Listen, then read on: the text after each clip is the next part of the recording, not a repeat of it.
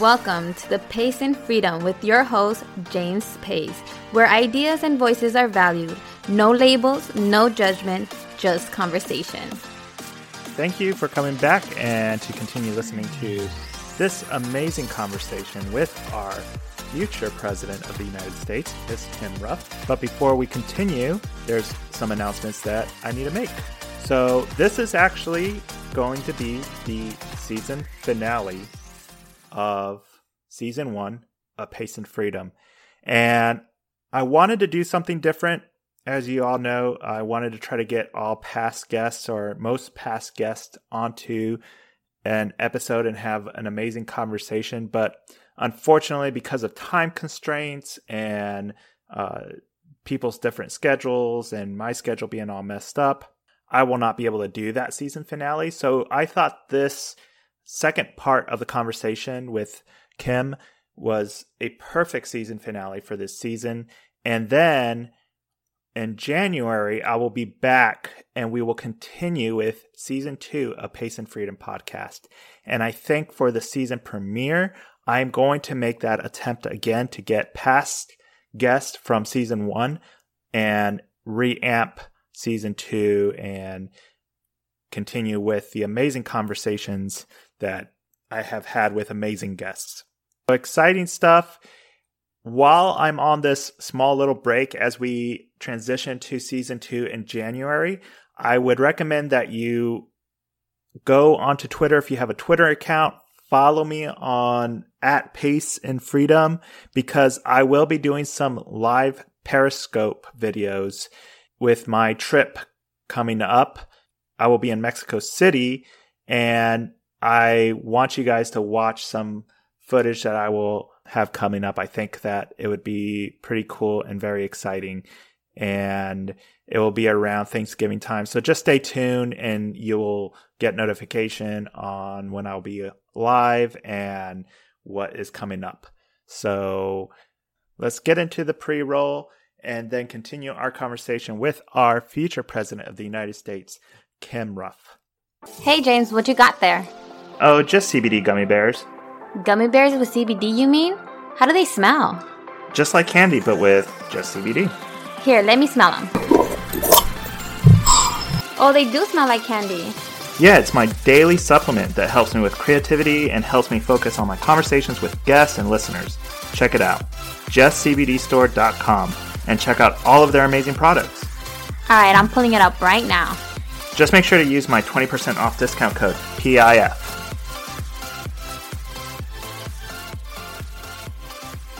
I like that. And I agree, it could be a little scary for newcomers to come in. I mean, you see it with any aspect of society, right? Even in a small town, for example, when you get the new person from the city or something into the small town, you kind of you're not from around these here parts, are you? You know, right? Exactly. And I kind of remember that because I didn't grow up in the United States. I grew up in Spain, actually, and it was kind of funny because I did kind of see that my dad kind of felt that way. My dad being an American, and we moved to a very small town in Spain. It wasn't like we moved to Madrid or to Barcelona. No, we moved to this farm town, right? And here comes this American and establishes a computer company in the middle of a farm town. Like, what are you doing here? We don't understand this. We don't use computers for farming. Oh no, they didn't play Farmville. So no, well, maybe later, but it was kind of actually funny because, a lot of kids that I went to school with didn't really know what a computer was or how to use a computer. And here comes this, my dad established his company and managed to get computers into this local school. And it was a good thing. And eventually people appreciated it a lot more, but it just, like you said, it takes time and it takes patience to accept new people and accept ideas that we could use for the libertarian movement. for me, it's concerning because, I remember even before I fully became a libertarian, I remember, when YouTube had just came out, I remember seeing some of these YouTubers that were excited about Ron Paul and were talking about the libertarian movement. And these YouTubers were newcomers to the libertarian movement. They weren't libertarian up until, or, wanted anything to do with the Libertarian Party up until Ron Paul. And I see these YouTubers now, and they're now supporting Democrats, socialist Democrats. How far could you actually get? Yeah, right. They're like, if you're not going to end the Federal Reserve, then I'm going to vote for more free stuff. But they got to that point, right? That's because true. They felt that's rejected. very true.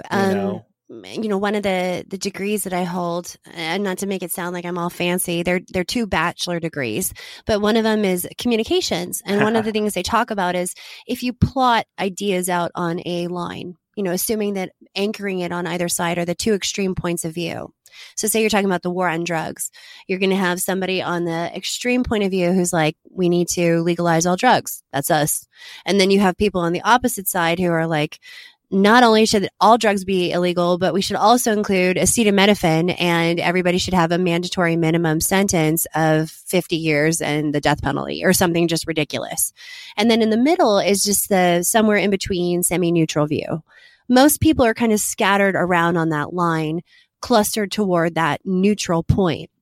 When you're talking to them and you hit them with that extreme point of view, and you do it in such a way that is basically telling them you're wrong, you're stupid, you're bad because you don't believe this, it doesn't encourage them. Like yelling at them or arguing with them doesn't encourage them towards your point of view. What it does is actually pushes them in the opposite direction. There's almost this innate contrarianness that encourages people to go in the exact opposite direction just because they feel like they're not being listened to. So really, even though we are very much of the mindset as sort of left brain rational thinkers in this movement that it just makes rational or logical sense to think these things because it's very algorithmic. Most people are motivated by emotion. And if they don't feel like their emotions are respected or they are as an individual are respected, it doesn't matter if you stand on the ideological high ground. They're going to go in the exact opposite direction strictly out of spite. It seems like that's what happened. And it is a little concerning for me. I think that, we need to do a better job in accepting people. I've had Steffi Cole on my podcast, and we talked a little bit about that, where she felt kind of rejected by the Libertarian Party. And now, luckily, she didn't go full socialist. Small mercy. So, but she is, I know, right? But I mean, she's still a small L, and she's independent as far as party affiliation, which is good because that gives you a little bit more, I guess, in a way, room to kind of think for yourself and not stay in a dogmatic position. So we did a disservice to a lot of the young people that followed the Ron Paul movement, and we have a lot to make up for it.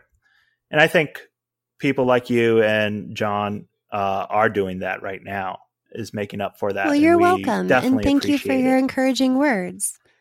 So let's talk a little bit about some of your policies. I know we've been going on for a while about what direction the Libertarian Party should take, but I think a lot of people want to hear some of your what your platform is and some of your policies. And as I mentioned before we got on the recording, one of my biggest, most passionate topics for me is immigration. And right now, the immigration system sucks. It's convoluted. It's difficult, expensive. My spouse, my wife, she's an immigrant from Mexico, and we're still struggling with it. She has her green card right now, but they only gave her a green card with a limited one. We got one for 3 years, and they just extended it for another year because we haven't proven that she's married to me because of love. Oh, that's nice. And just for paperwork, I guess. So I don't know how they determined that. I mean, we sent affidavits from loved ones and friends that are testifying that, we're together because we want to be together. Our financial documents and everything to show that we're a family. And for some reason, it wasn't enough. So it's getting more difficult. And basically all it is a money scheme, because every time we have to send paperwork in, we're having to spend money on filing. And then, if you don't have a lawyer, it's even more difficult. As president, what will you do to simplify, if that's what you choose to do, to simplify? Well, definitely would want to simplify it in an extraordinary way, because as libertarians, we're very much proponents of the free movement of people. And we don't think that people should necessarily be limited to a political boundary or border. Just as somebody should be able to freely traverse from Arizona to Utah, somebody should be able to freely move from Mexico to Arizona or vice versa. There shouldn't be any constraints on that. And a lot of the constraints that we have are very punitive to people who are decent and good. And it could really add to our culture and to our economy as well.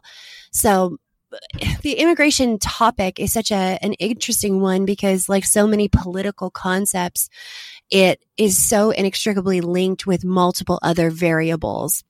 So in order to effectively deal with the immigration issue, you also have to extract out all the other arguments and issues that people have with it. Paramount of which is, unfortunately, the conflation of immigration with abuses of welfare. Now, that's not necessarily the case. In fact, most people who are here illegally are using either, like a false social security number or a false identification that precludes them from even taking out any sort of benefit outside of, say, being able to drive on our roads or use a hospital or have their kids go to a public school, which are also forms of welfarism. But they don't get necessarily government aid in the traditional sense of what we think of with welfare, because of the fact that they're trying to fly under the radar. They pay into a system, it's taken out of their paycheck on that fake social security number, but it's not necessarily coming back to them. So that's kind of a specious argument. But the best way to mitigate that one and address it, and it dovetails very nicely into our own beliefs as libertarians, is to get rid of welfare altogether. Public schools should be privatized. There shouldn't be public land that we should be worried about people trespassing on. It should all be private property. And of course, it's up to private property owners to decide whether or not they want to allow somebody on their land or not. But as far as public land goes, we shouldn't have any overarching policy or belief about it.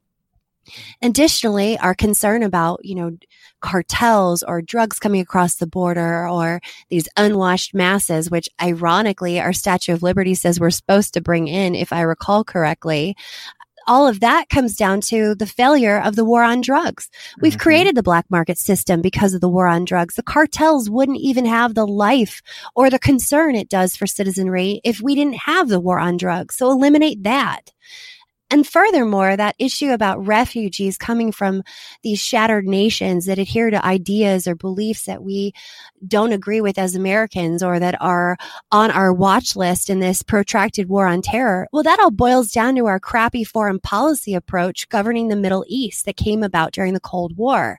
Had we not been meddling in those affairs, we wouldn't have created those unstable political regimes that manifested in all these refugees. So we wouldn't be sitting here going, oh my God, we can't let these people in because they come from scary countries.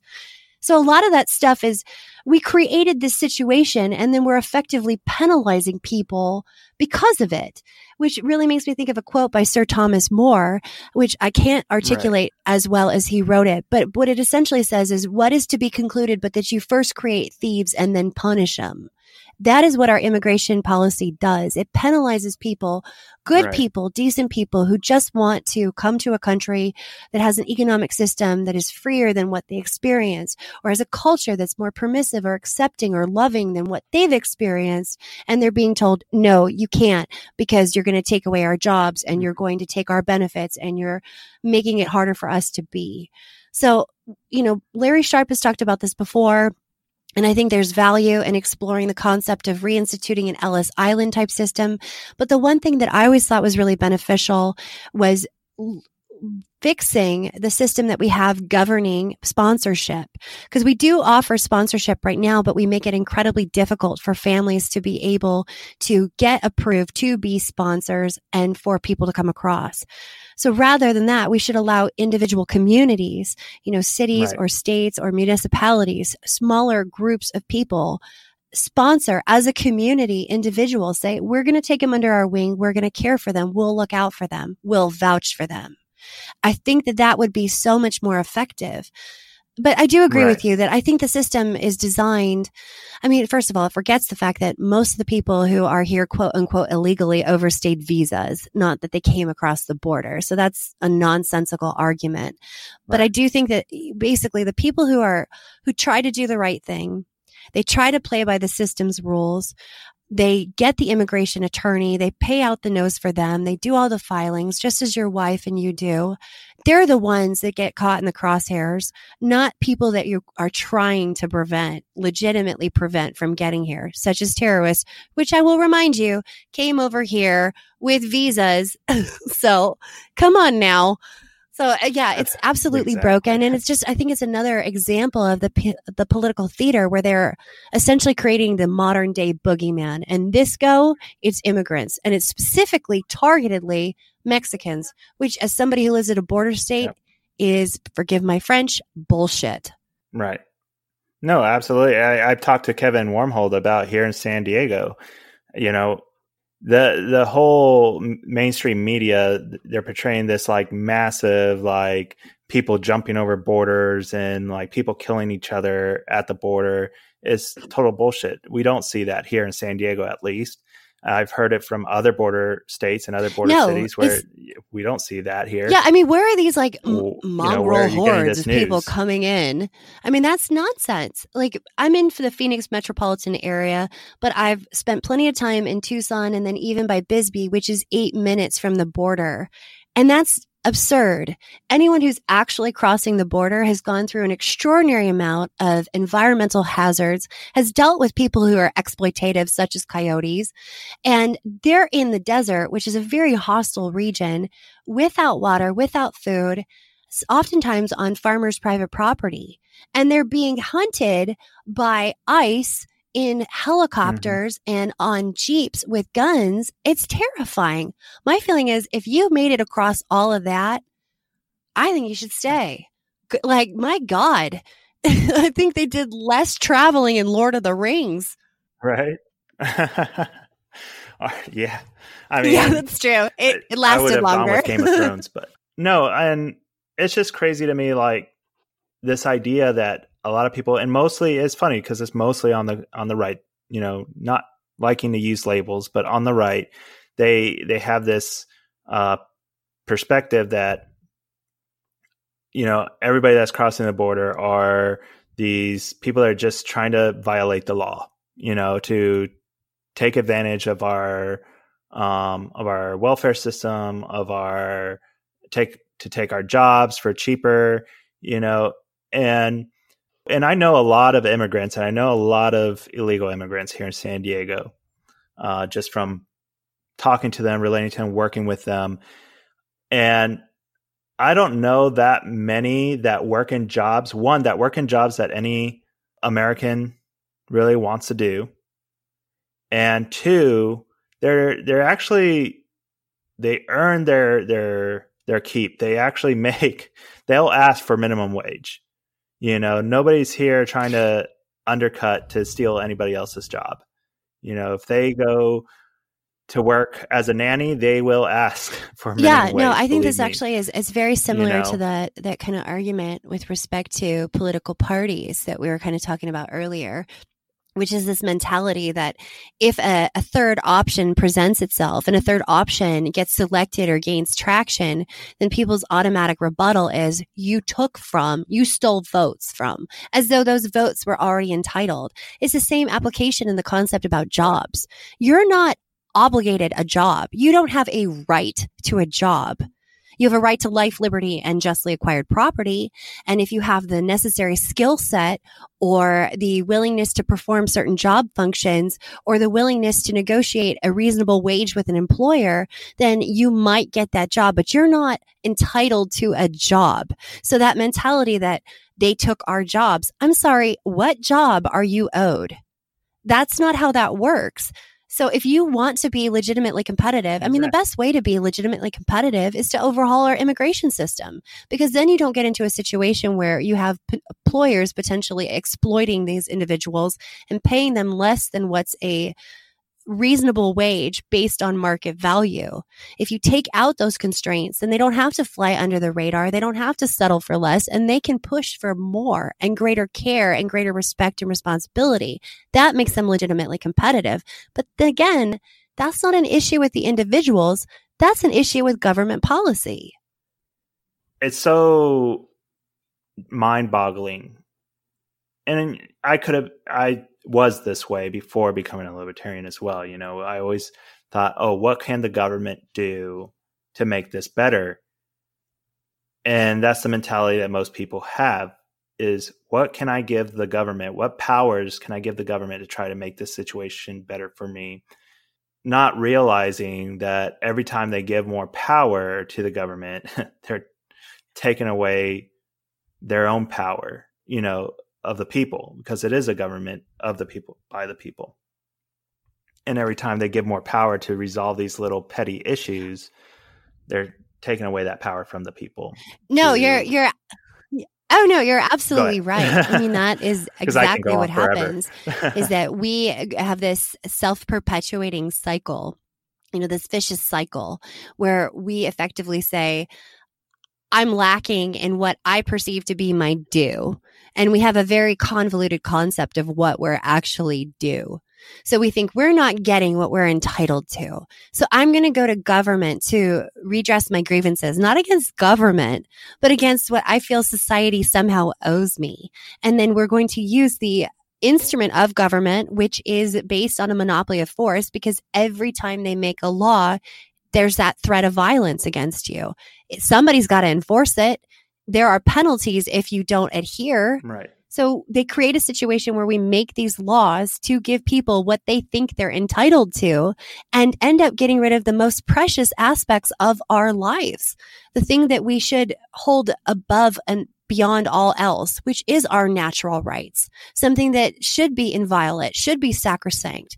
We give that up for the perception or the illusion of getting something we thought erroneously we were entitled to. So yeah, good job, guys.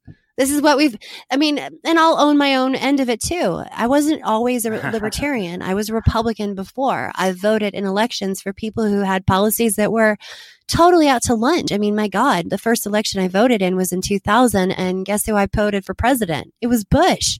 And under him, we ended up with the USA Patriot Act and NSA warrantless wiretapping and the suspension of habeas corpus, and Iraq and Afghanistan. Yay. And all that's done is create a much more hostile international climate, and it's harmed people. And for what value? For what gain? For the illusion of security? For the illusion that we're somehow doing better than we were yesterday? It's all smoke and mirrors. Exactly. So we kind of went off track. So back to the immigration. So I guess the solution to that would be to resolve these other issues. But not necessarily to do it in order, though. Like there's some people who say, I would be okay with open borders only if issues XYZ were effectively addressed. And I feel like when it comes to a matter of pushing for our rights, it should be in no particular order. We shouldn't say, if then this. We should say, across the board, all these things are issues, and all of these issues need to be dealt with at the same time. And, you know, we'll chip away at it, but we need to chip away at all of it at the same time. So that's going to be a lot of work for you during the president. Right. Which means my first policy is to legalize meth so I never sleep again. There you go. So I guess that would lead to the drug war.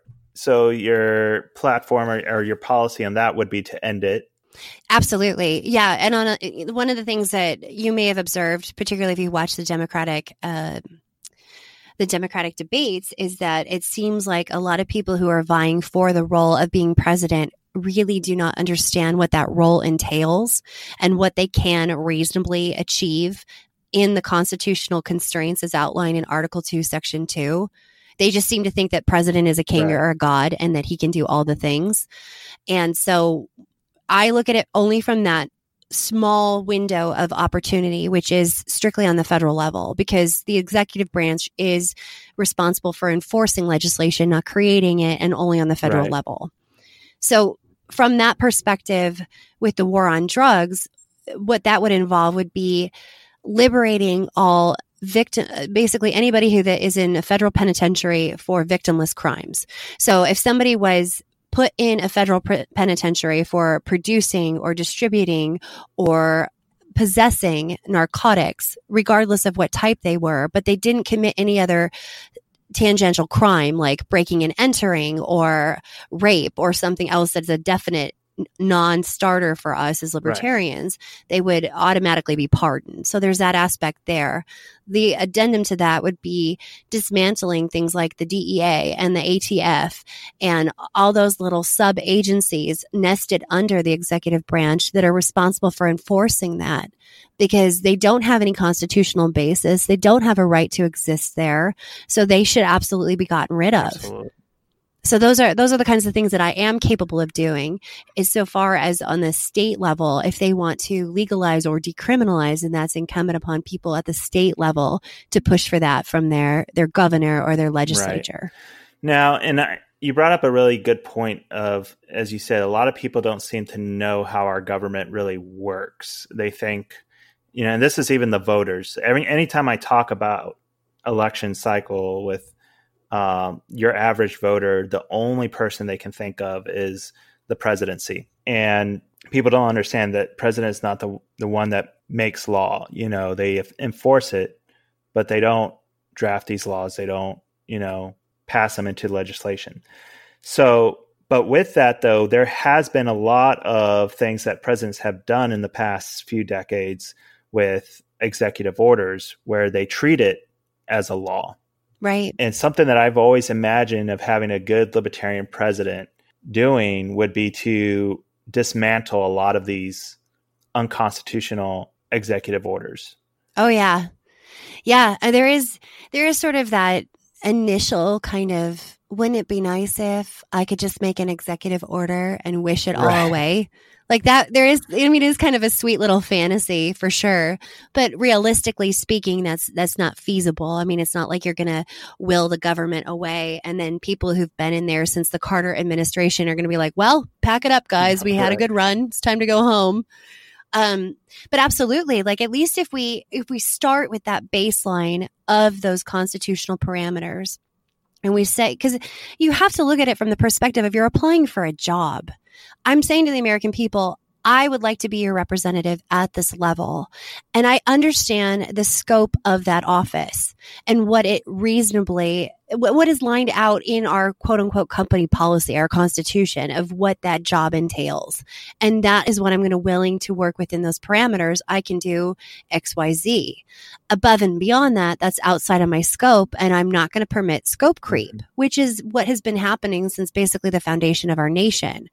So with executive orders, they were originally done to basically govern the inner workings of the executive branch. The first one was written by Washington, and what it essentially said was, I expect a report from various members of my cabinet on the state of affairs in their respective department from time to time. Reasonable. That's a company memo. Right. It's an internal memo is what that is. The first one that's recorded on the register, of course, is the Emancipation Proclamation, which was issued by Lincoln during the Civil War. And that is one where it went outside of the scope of the office and decided to make the sweeping proclamation that dictated the function of government altogether, even though it's subdivided into 3 separate branches that all have their own unique function. Right.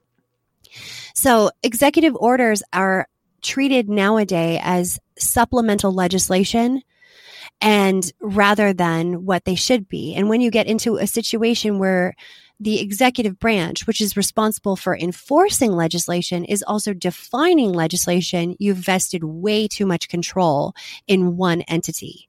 So absolutely, all those executive orders, it doesn't matter how nice the paper was or how beautiful the signature, they have to go. We got to clean the slate, and those need to absolutely go. And we need to have somebody in office that says, I'm not going to do that.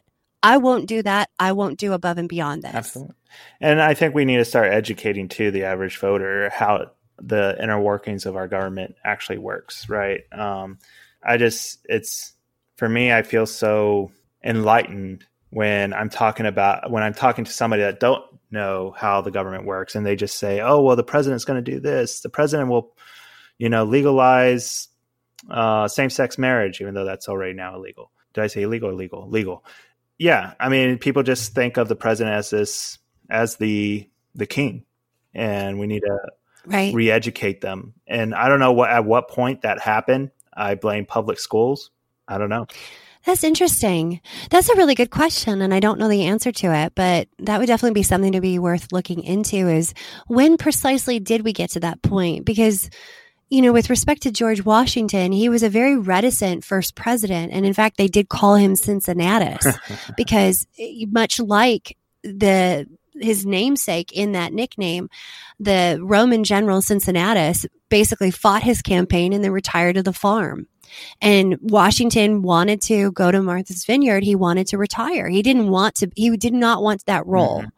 And then since then, we've gotten in situations where people compete for it like they're going to win an MMA championship or something, as opposed to they're applying for a job and they're going to do their due diligence to represent the people's best interests based on the overarching philosophy that created the foundation of our country. Right. So, yeah, I don't know if it was the advent of radio or the advent of TV. TV definitely put it into the elevation of celebrity. I mean, you consider that debate between Nixon and Kennedy, the first televised presidential debate. Nixon, if you listen to him on radio, largely would have been considered to have won it because he had much better arguments and points. Whereas Kennedy, because he was on TV and he, because of Addison's disease, looked so swarthy and tan. Mm-hmm. It looked very, very healthy and young and virile and hailed from Camelot. Everybody thought he won just because he was aesthetically pleasing, and thus began this sort of celebrity concept about the presidency. And ever since then, we've treated our presidents as something almost otherworldly, royal in a way. And it's disturbing. I mean, you listen to what people say about, that's not very presidential, or, my president is this, and they put him on a pedestal, mm-hmm. and that's totally unacceptable. You should never, ever, ever put another human being on a pedestal. You do a gross disservice to both you and them, because that's a standard they can never achieve, and that's a power position they should never be in with you. Absolutely.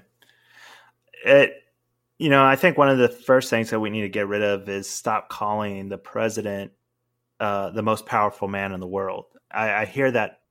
That's just absurd. I know, right? It's like, they say that every time, this person will become the most powerful person in the world. What are you going to do when you become the most powerful man in the world? Words kind of re-educate people. And I think of hearing that, so many times, it just is what led people to believe. Do you ever think that maybe the prime minister of Britain hears that and is just like, oh, for God's sake, that's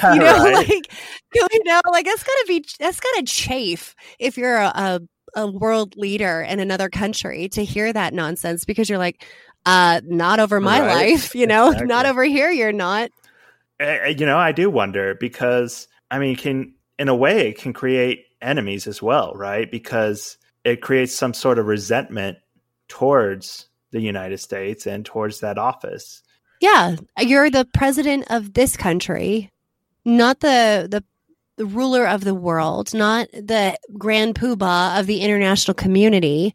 And please stop functioning thusly, because functioning under the auspices that you're somehow in charge of everything across the world is precisely where we got into a situation where we've become the world's police and have imperialistic tendencies and have, 700 overseas bases or 800 overseas bases in 70 different countries.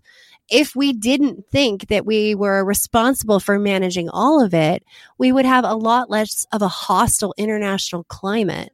So no, you aren't the most powerful person in the world, nor should you be. You should just be another human being who happens to be in this role. Right. So I guess that leads to the next question would be, so why me? No, that could be the last question. But as far as anytime I say that we need to pull our troops back, we need to get rid of these foreign bases, I get called anti-troop, anti-military. And you're against yourself. I know, right? And every day I look in the mirror. Yeah, and I'm just anti myself. I'm in the reserves now, so I don't have to wear the uniform every day. But I was active duty for a very long time. I do have a certain amount of pride in that I have served. I don't necessarily agree with everything that the government or the military has done. I don't agree that we should have bases everywhere in the world. We shouldn't be in these regime changes, fighting other people's battles. And because of that, I'm anti-military. I'm anti-troops. Well, you heard it here, folks. Right. We're going to just take that snip and broadcast it all over the world. Exactly.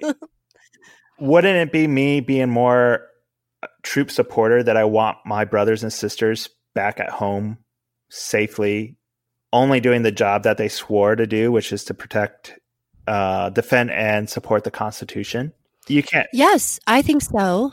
So yeah, I think that's such an extraordinary lie that's perpetuated, this myth that unless you are pro-imperialistic tendencies or pro the military-industrial complex, you don't support the troops. I think that's nonsense.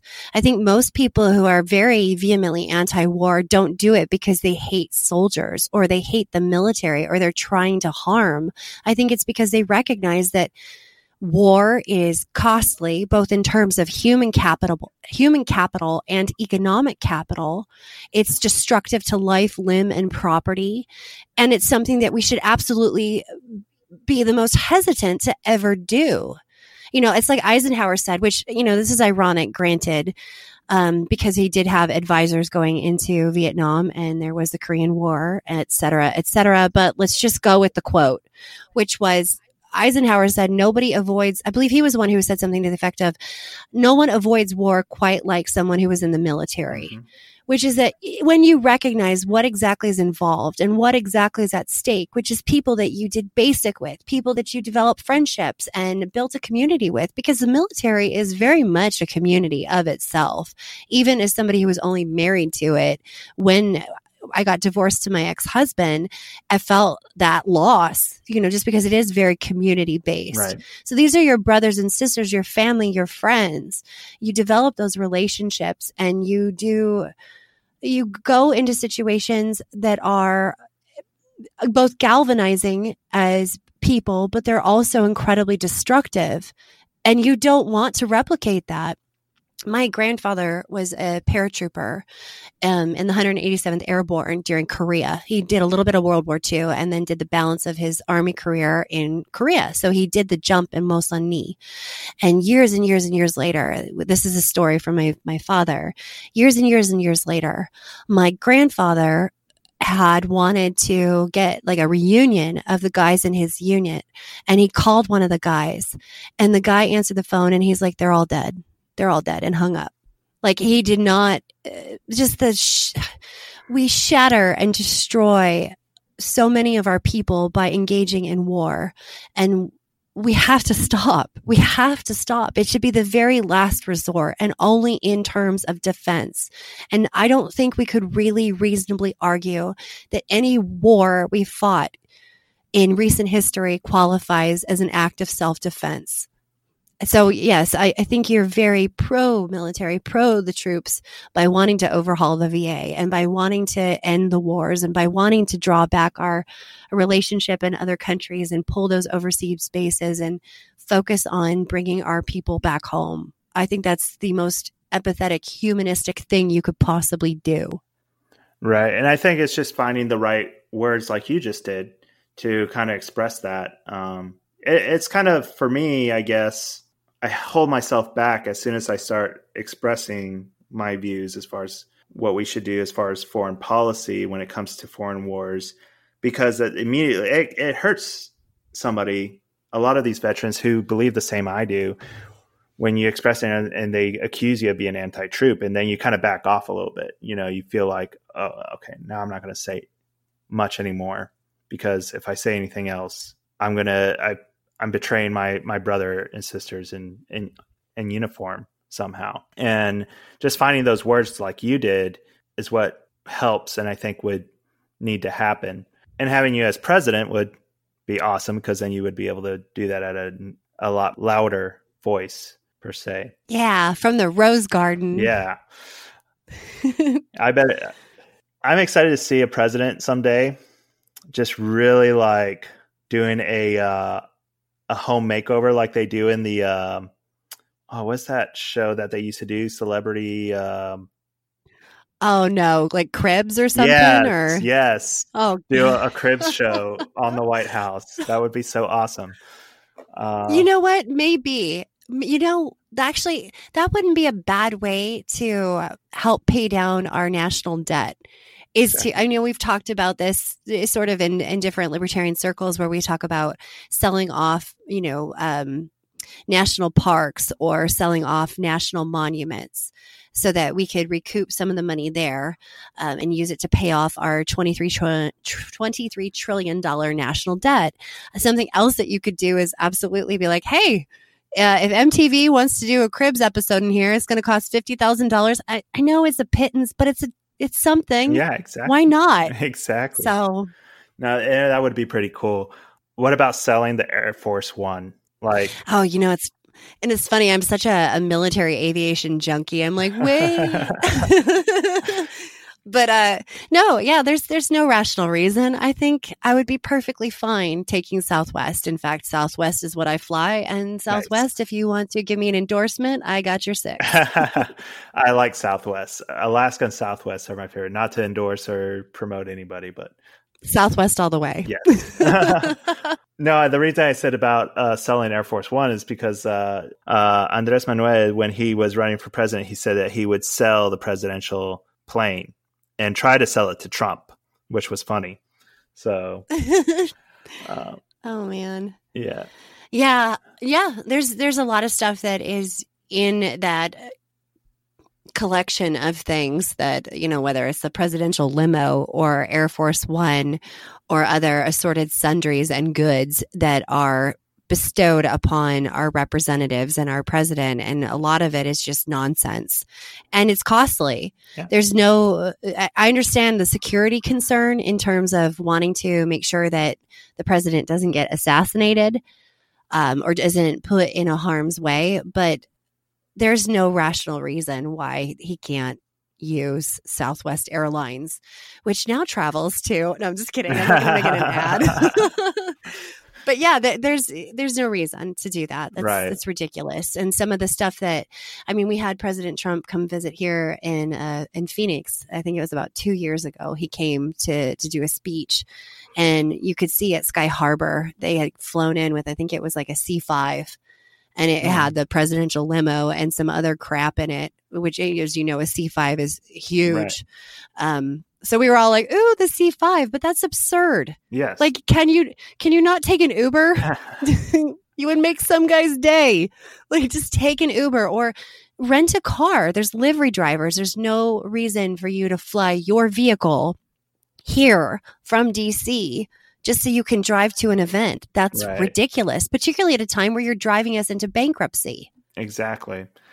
And I don't think all that stuff that they have, the armored limo, the Air Force One, doesn't do anything or protects the president any more than just having Secret Service, the bodyguards, and that's it. I don't know. I could be wrong. Maybe I don't know what I'm talking about, but if somebody's going to try to assassinate the president, they'll find a way, Right. It's like a deterrent. It's like a lock on a door or an alarm system. If you're seriously hell bent on inflicting serious harm on somebody, you will find a way. Right. those are just the illusion of security. Like, gosh, our government, I guess. When I think Right. about it, I'm like, speaking of false security. Absolutely. There was one more thing that I wanted to talk about. So I normally don't do this on my podcast. Normally we just kind of stick with all the political stuff, but I think it's fair to kind of lighten it up a little bit. So let's talk about Kim at a lot more personal level. What is your favorite rock band?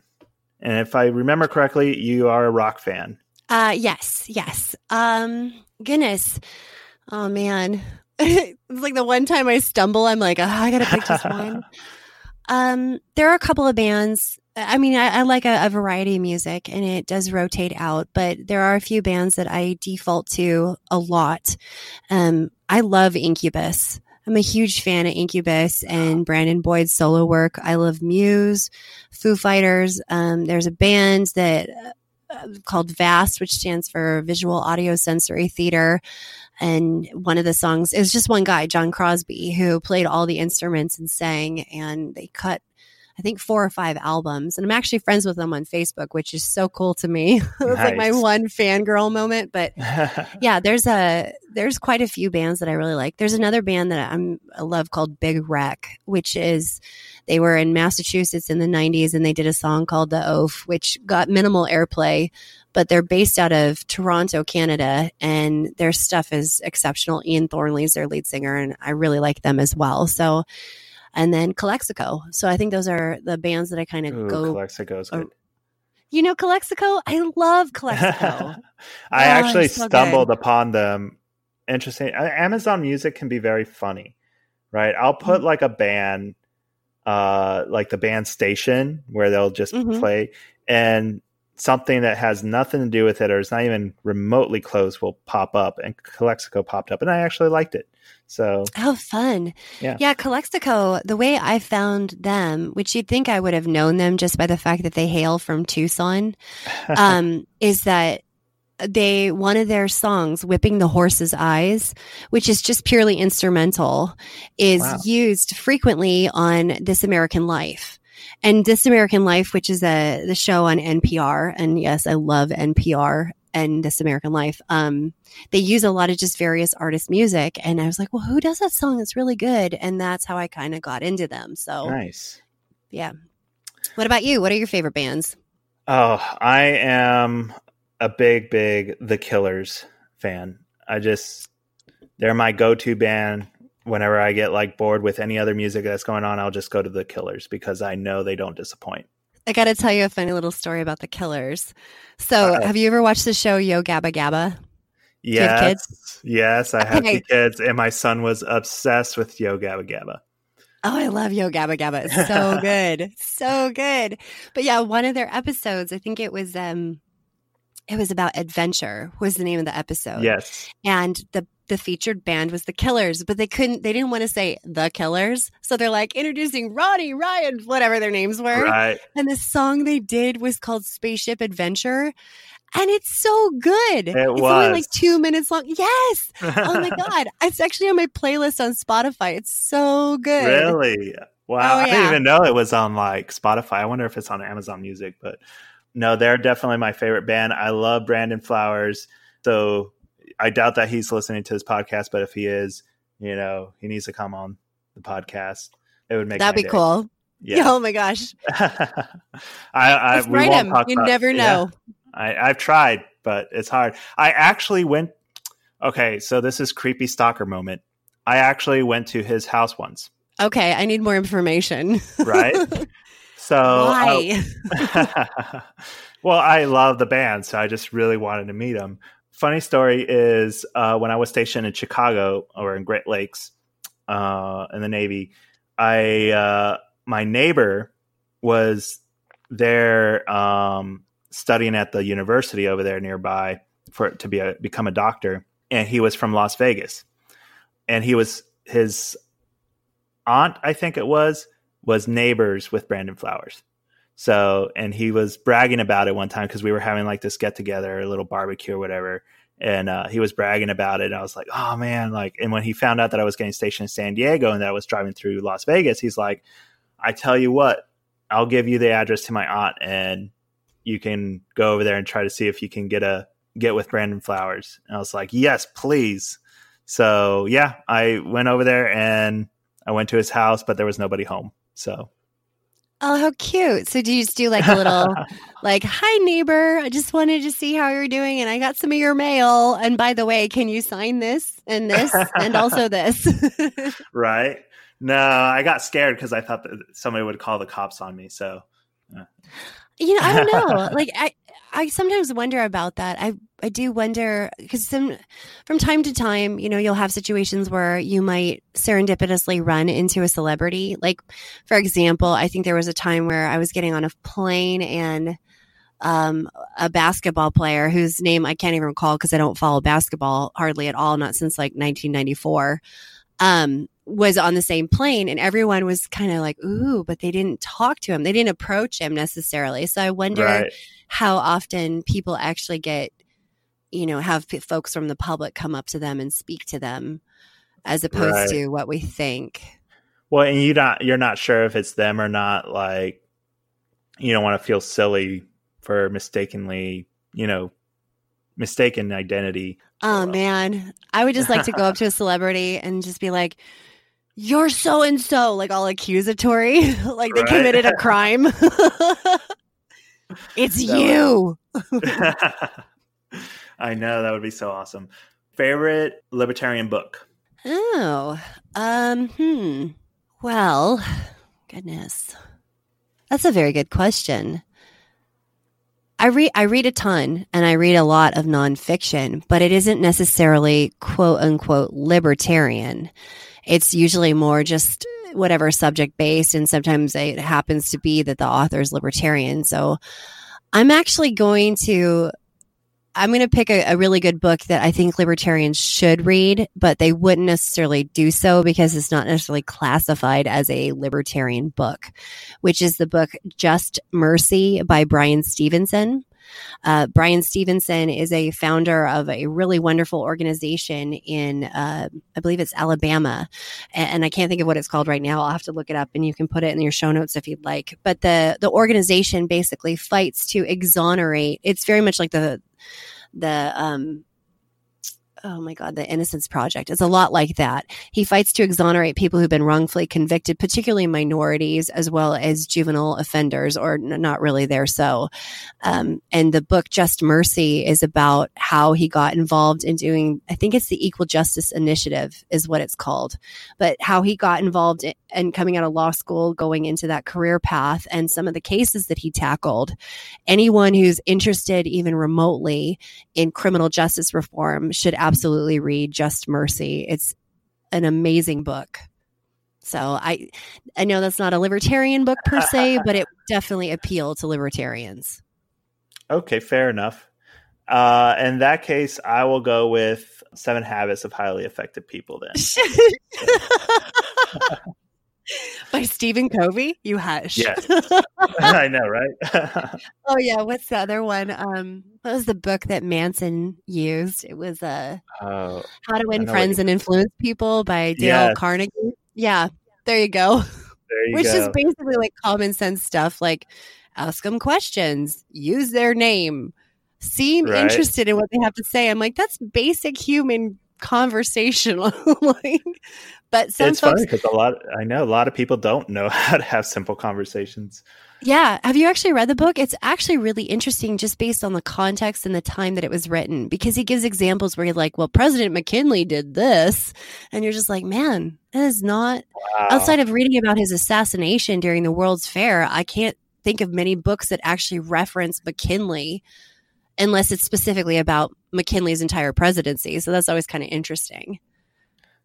Yeah, I have not read the book, but now you got me intrigued. Yeah, you should. It's good. Definitely. All right. Well, this is probably the longest conversation we've had on Pace and Freedom. So congratulations. Thank you. And It's been an honor and such a privilege to have you. I've been following your campaign, so I definitely am here to root for you, be your cheerleader, and I am looking forward to the Libertarian Party convention in Texas to hear your name out as our nominee and have you as our president next. I am really excited about that as well. And for myriad reasons. I mean, like I said before, win, lose, or draw, I do think that we are experiencing a major sea change, both as a party and as a country. And I think that a lot of exciting things are on the horizon. And so I think it's going to be a really awesome time. Not just in Austin, though it'll be wonderful to do the big family reunion that is us, but I think it's going to be a lot of really cool things are going to happen in the next couple of months and going into our future. So thank you so much for having me on. Oh, go ahead and give a plug-in for people to find you and ask you questions and donate. Okay. Well, thank you to everyone who has sat with us for the past 1 hour and 50 minutes and 26 seconds to listen to our conversation. I really appreciate it. My name again is Kim Ruff, and I am seeking the Libertarian Party's nomination for president in 2020, which will be at the National Convention in Austin, Texas in May.